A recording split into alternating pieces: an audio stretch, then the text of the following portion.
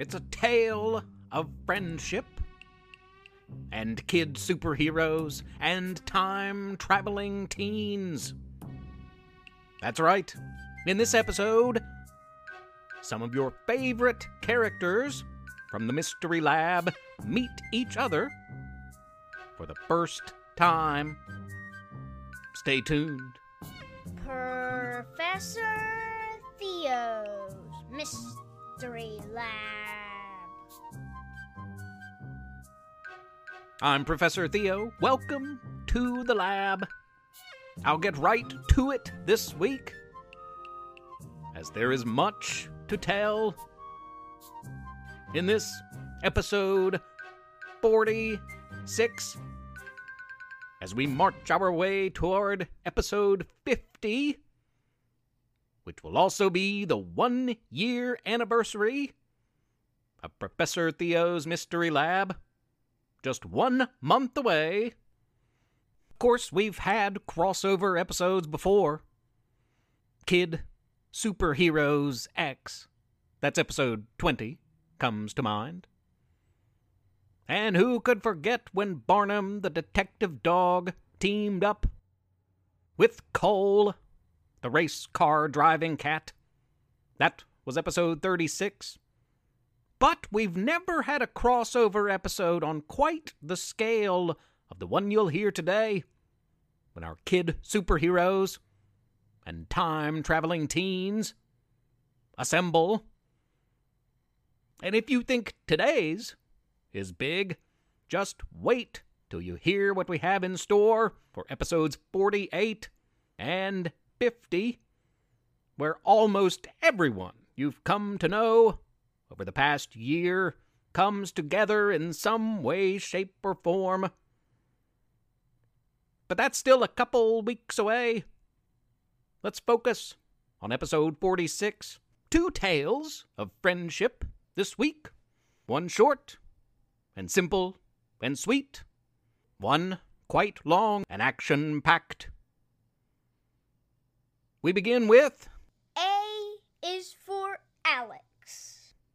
a 26-line poem. Each line a corresponding letter of the alphabet at its core. Let's begin. A is for Alex, who lives in an apartment. B is for Bert, who stays next door. C is for conversations carried back and forth by a dog, that's D, with a secret. Everyone, E, knows that dogs can't talk. That's a fact, and fact starts with F. What's great with the G is that this dog is different. He, H, has a secret. I know it to be true.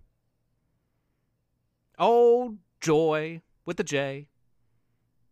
This dog can speak. K. Late, L. Nights are no time for friends to be talking. Mom, M, would be very upset because night, and night starts with N, is no, another N, time for youngsters. But oh, perhaps, P, they just can't help themselves. Quiet time in bed reminds Alex of the one thing she must tell her friend, and she whispers it to Sam. That's the dog. Tell him I love him. He's my very best friend in the world, and I'll see him first thing in the morning. Sam uttered a ruff. There's a U in rough, you know. And hustled. There's a U in that, too. Next door. Very quickly. Bert replied, "Tell her she's the best. Would you?" Would starts with the W. Would you, good dog? XOXO means hugs and kisses. U, which starts with a Y. You see? And as Sam delivers the late-night message, Z, which in this context stands for sleep. It's been a while since you've heard from our kid superheroes and our time-traveling teens. Wait no more. Kid superheroes. Dinos and Splendid. Kid superhero Buck Travers awoke in a strange place. What am I doing in a cave? His friends and fellow kid superheroes, Tracy Thompson and Mandy Magic, quieted him. Shh. Mandy continued, "Don't let it hear you." A confused Buck whispered, It? What? Before he could finish his short sentence, a giant eye filled the cave's opening. The angry yellow eye was surrounded by thick, wrinkled, grayish-green skin. It was fixed on the three kid superheroes. "He found us," Tracy gasped.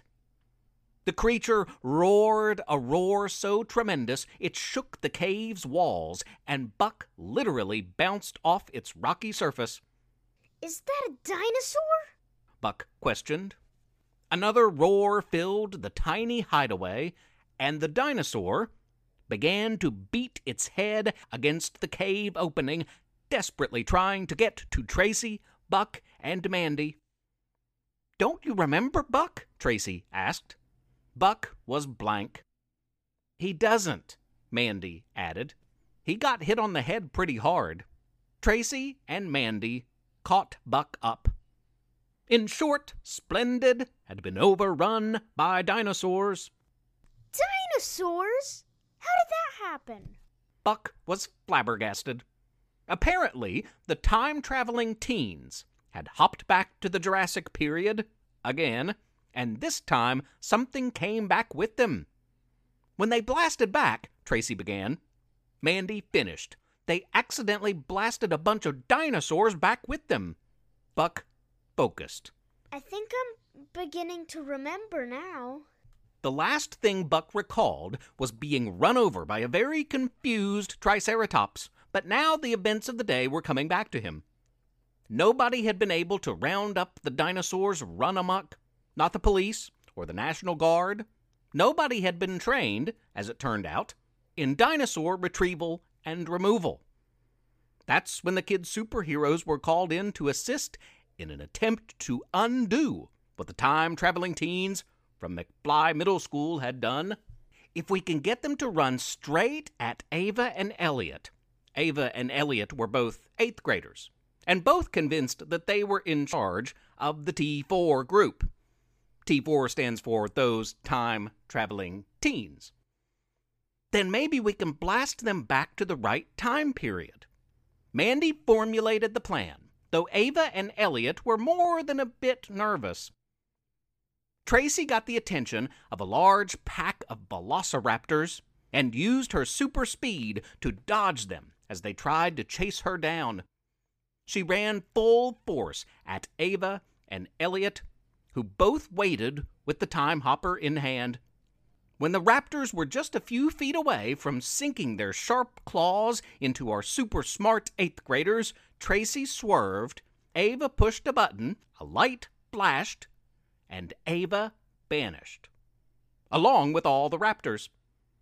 She returned unscathed a few seconds later to find Elliot hiding behind a nearby tree. "Thanks for the help," a shaken Ava sarcastically yelped. Elliot defended himself. "I was checking to make sure none of them had slipped by us." Over here, behind this tree, the raptors were indeed all gone. Still, other dinos remained. Mandy Magic was able to use her powers to hypnotize a large group of brontosauruses and stegosauruses long enough for the gutsy 7th grade time travelers Kat and Dana to spring onto the scene and instantly hop those dinosaurs back to their rightful time period. The best friends returned a minute later, thankfully unharmed. "Nice job, girls." Mandy Magic winked at them and then disappeared, teleported to the side of Buck Travers. He was on the ground. What happened to him? Superhero kid Tracy Thompson was trying to wake an unconscious Buck. He got run over by a triceratops. Is it still near? Mandy began to look frantically for the creature. Tracy stopped her. No, the big guy's the only one left. She was referring to the T-Rex. Mandy interjected. Big guys, you mean? Tracy was surprised. There are 2 of them? Mandy answered, no, there are 4. The town was now in full-blown panic mode, and the roar of the Tyrannosauruses could be heard from far away. Mandy and Tracy decided to retreat long enough for Buck to heal and to formulate a plan. Neither was sure what had happened to those time-traveling teens, as they had lost track of them. Buck was now groggy, but slowly regaining his strength. Mandy knew a special magical charm, a healing charm, that had helped a bit.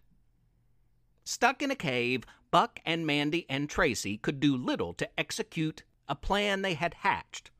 As the T-Rexes had hunted them down, Buck's powers were weakened, and both Tracy and Mandy needed time to recharge as well.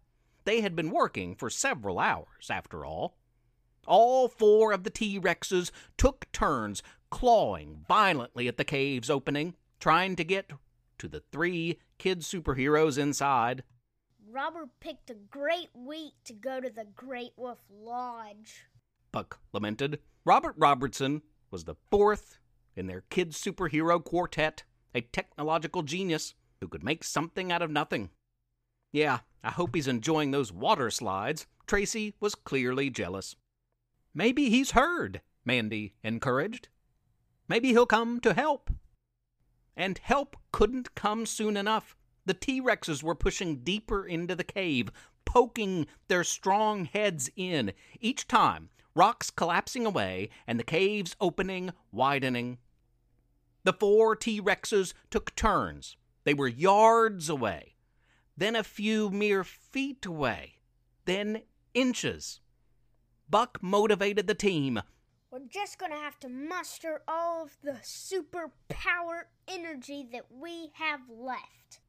Before Buck could finish his sentence, a Tyrannosaurus got to him. Buck's leg was caught in the T-Rex's mouth, and he was whipped clear out of the cave. Ouch! Help!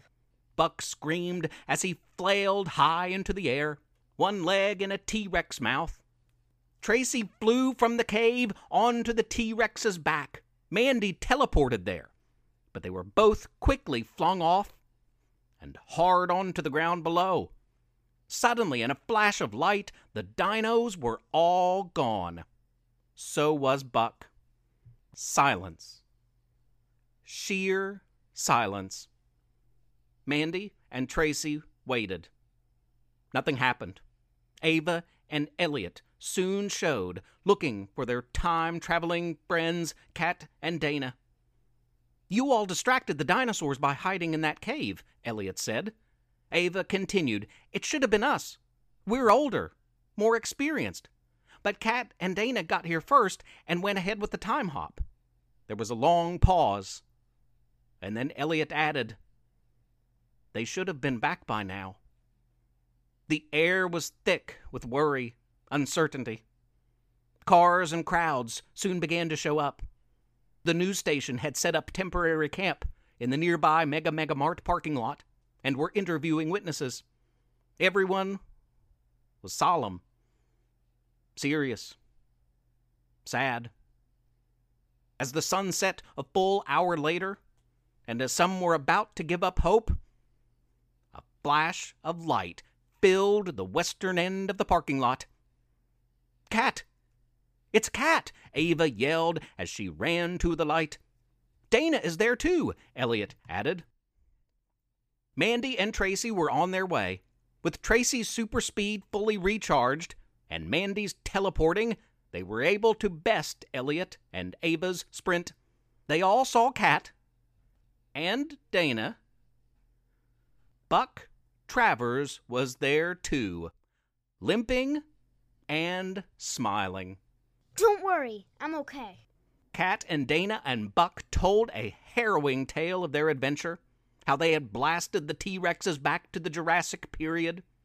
The shock of the gigantic time hop caused Buck's captor to drop him.